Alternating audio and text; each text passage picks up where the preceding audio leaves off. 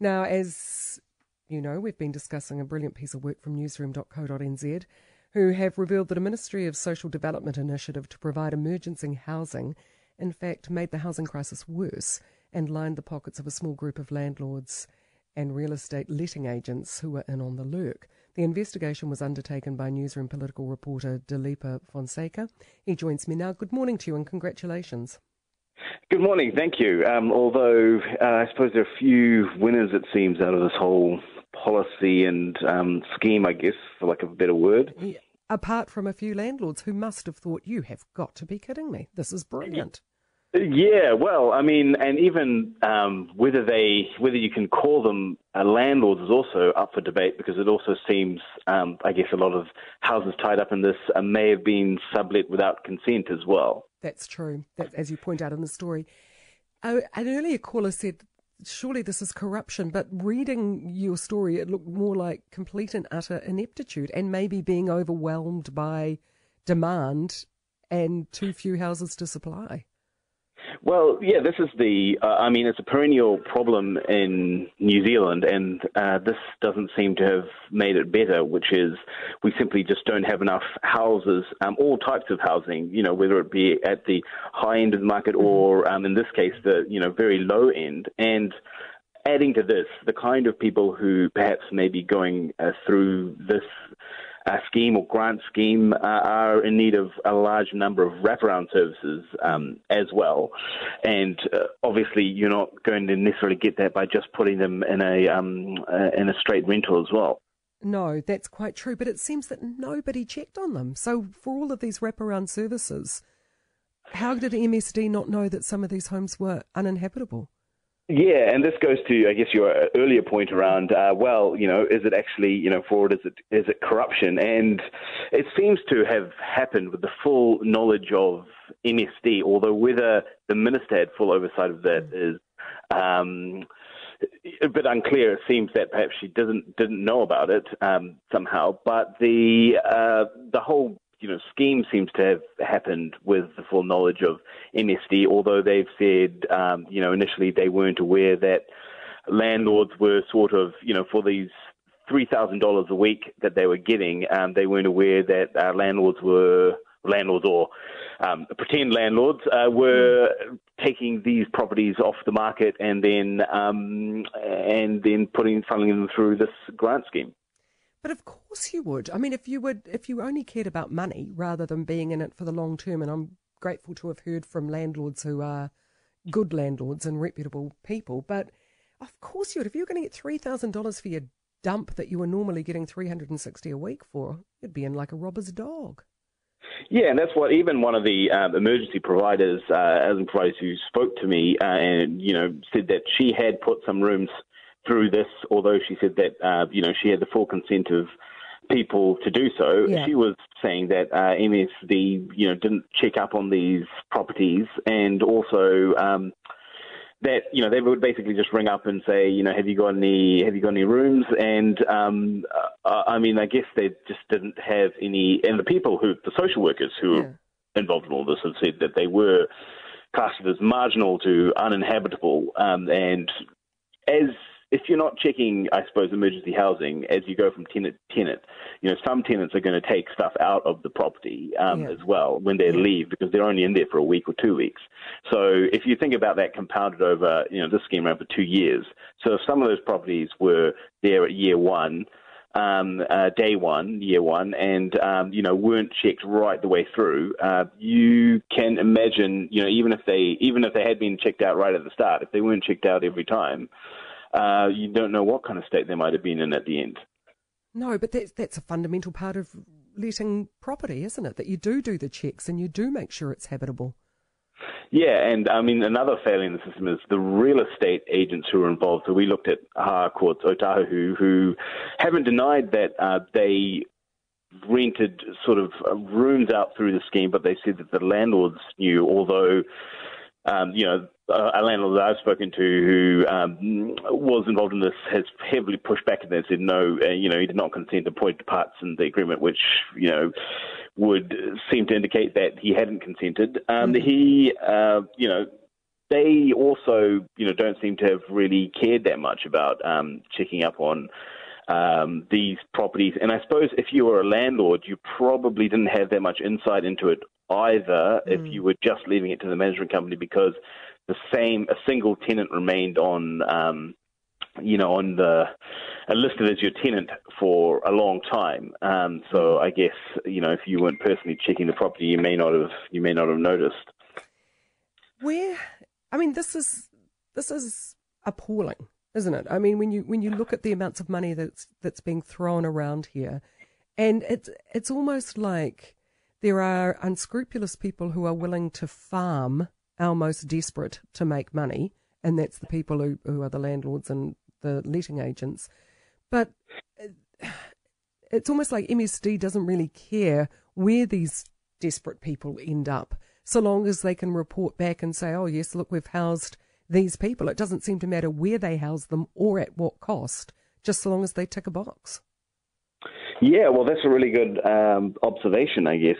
And, if you were looking at it as a reasonable person on the outside, you would think that perhaps that's what's happened here.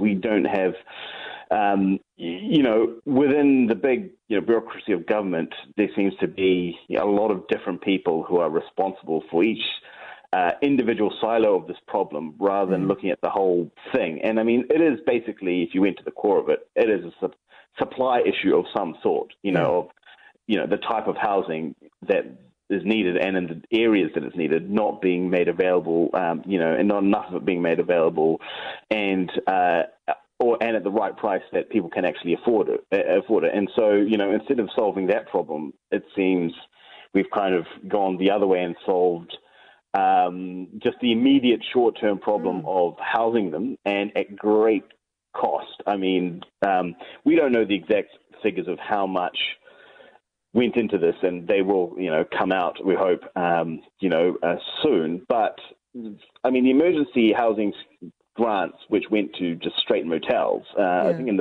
I've seen reports that, in 2018, it had run to something like $6.57 million at the beginning of, 2018. And then, by 2019, I think it had run to $23 million first 3 months of that year. And now, if we look back on it and know that there was this kind of parallel, grant scheme running with residential homes, a portion of that possibly may have been these residential homes that were being rented out. But, you're talking millions of dollars. And you think if you were, funding that into the community housing sector or even just paying people more so that they could afford to buy housing, how much, how many people could you house? Yeah, exactly.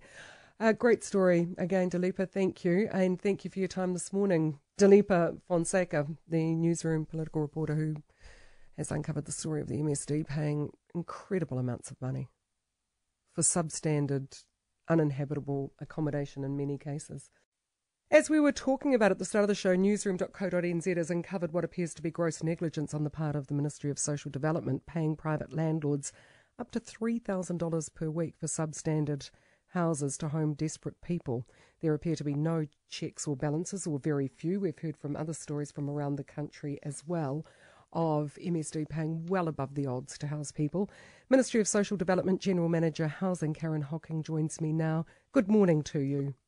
Morning, Kerry. Thanks for having me on the show. Oh, no, thank you for making the time. I mean, some people have said this is corrupt, others have said inept, others have said gross negligence. How would you describe it? Well, Kerry, our priority is that people don't sleep rough and have somewhere to stay overnight. We don't want families, and particularly those with children, sleeping in their cars. And we understand that the situation that we're talking about today wasn't ideal. However, at the time, we didn't have a whole lot of other options. Our clients are often not the first choice for landlords. Motels either didn't have the capacity or willingness to house particularly large families. And if you think about it in the context, nationally we've got about 4,000 people in emergency housing at the moment, and since 2018 there's been a 233% increase in requests for emergency housing. There has. I've seen, and the wait time has grown exponentially as well for even the Priority A clients, 53 days to 127. I get that it's a really tough job, but is there any sense of proportion when it comes to paying $3,000 for a substandard house that was being let for $500? Yeah, look, Kerry, that's one of the reasons that we've ceased using the private rentals, and we've really tried to. I think the key thing for us is actually we want New Zealanders to have a place to call home, and that's why we asked these suppliers to put these properties back on the rental market. We were in a situation for a period of time where we had very few other options, and we needed to make sure that these families had somewhere safe. And with the decline, I guess, in tourism, we are able to, there's more willingness and there's more supply of motels to be able to provide somewhere safe for people. And also to think about, governments bringing on more transitional housing, bringing on more public housing. And our teams worked really hard with these landlords to try and encourage them to bring on these properties into the market. But in what universe is $3,000 reasonable to pay to somebody for a substandard home? Why weren't there the checks and balances to see that if you were paying $3,000, at least you got one with a stove that worked? Oh, Kira, I think in many, or the majority of these cases, they were large whānau, and we would be paying something similar for large or multiple motel rooms in the market during the period that we used these properties. And these were larger houses that better suited the needs of our clients. Yeah, but they were still getting nowhere near $3,000, not even close to $3,000 for them on the open market. No, Kerry, and that's exactly back on my point around why we want these properties back in the market for people. And just our demand was just so significant at the time for emergency housing. We went with, we went with an option that, as we said, wasn't ideal at the time. Okay, so somebody didn't see it through. They didn't see the big picture. It was a knee-jerk response to an immediate need.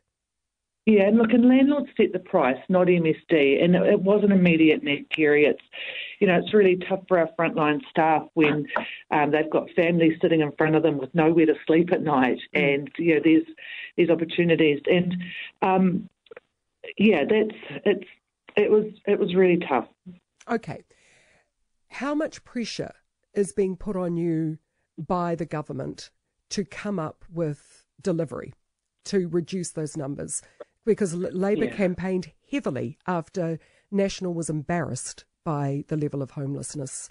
So they campaigned heavily that they would reduce it. In fact, that has not happened. The number of homeless has gone up, and God only knows what it's going to look like once the wage subsidies come off. So how much pressure are you getting as a government department to deliver when it's almost impossible to? Yeah. Look, Kerry, MSD's role is about ensuring people have a place to stay overnight, or for as long as they need till they find sustainable housing. That's our role, and we do that by way of emergency housing special needs grants to clients. Yeah. And how much pressure are you getting from the government to deliver? Because it's all about the numbers. If they can say, look, we've put this many people into homes, it's going to look good for them, and that's what they campaigned on. Are you telling me you're not getting any pressure from the government? No, so MSD's role is not to deliver housing solutions. MSD's role is to ensure that when clients present to us, that we are supporting them with somewhere safe and sustainable, and in supporting them into other solutions, be that the private market, be that public housing. That's right. But that means that, when you had people staying in cars under the national government, and that's what Labour were pointing the finger at, when Marae had to open up to allow the homeless in, they were people who were transitional. They were people who were trying to find homes, and there were numbers on those. So obviously, the government is going to say to you, make sure we don't have people in marae, make sure we don't have people in cars. Oh, and I think, look, Kerry, none of us want people in cars. I mean, we want, we want people in long-term solutions, but we're certainly not going to. We're going to do everything that we can to support people in their time of need, and why we want people in homes and communities. And I guess the thing that I could say is, we want landlords to give our people a chance. There are plenty of properties out on the market, and landlords don't want to rent them to what they perceive as our clients. And this would be my message, please. Everybody deserves a place. They need to be part of a community, and public housing is not the only solution for people. We're talking about people we're talking about wonderful families that work. Everyday New Zealanders find themselves in these situations. Kerry, I'd encourage the Airbnb people to put their properties back on the market. This is what it's about. Supply is not just the sole responsibility of the government. No, and I absolutely get that. But as custodians of the public purse, do you not think you have an accountability to the taxpayer when you're spending penthouse rates on a shoddy, squalid dump? Yeah, look, Kerry, from an MSBD perspective, in terms of the taxpayer purse, we do we provide an immediate response. However, we're always looking, one of our primary roles is linking people to employment. That helps them improve their housing outcomes. Our role is not that of bringing on public housing supply. Mind you, we have I understand that, and I understand it's a really, really tough job, and especially for your frontline workers. But I am just wondering how much pressure you are getting, and whether in fact that is informing the poor decisions that were made around this. Look, Kerry, as I said, it was a solution at a time. It wasn't ideal, and the pressure comes from the demand and supply, people, the demand and supply that we're facing out in the housing market. And as I said, it is not only our government that can solve that. It's about people's willingness to give people a chance in their property. I thank you very much for your time. Thank you, Kerry. Karen Hocking, General Manager of Housing for the Ministry of Social Development.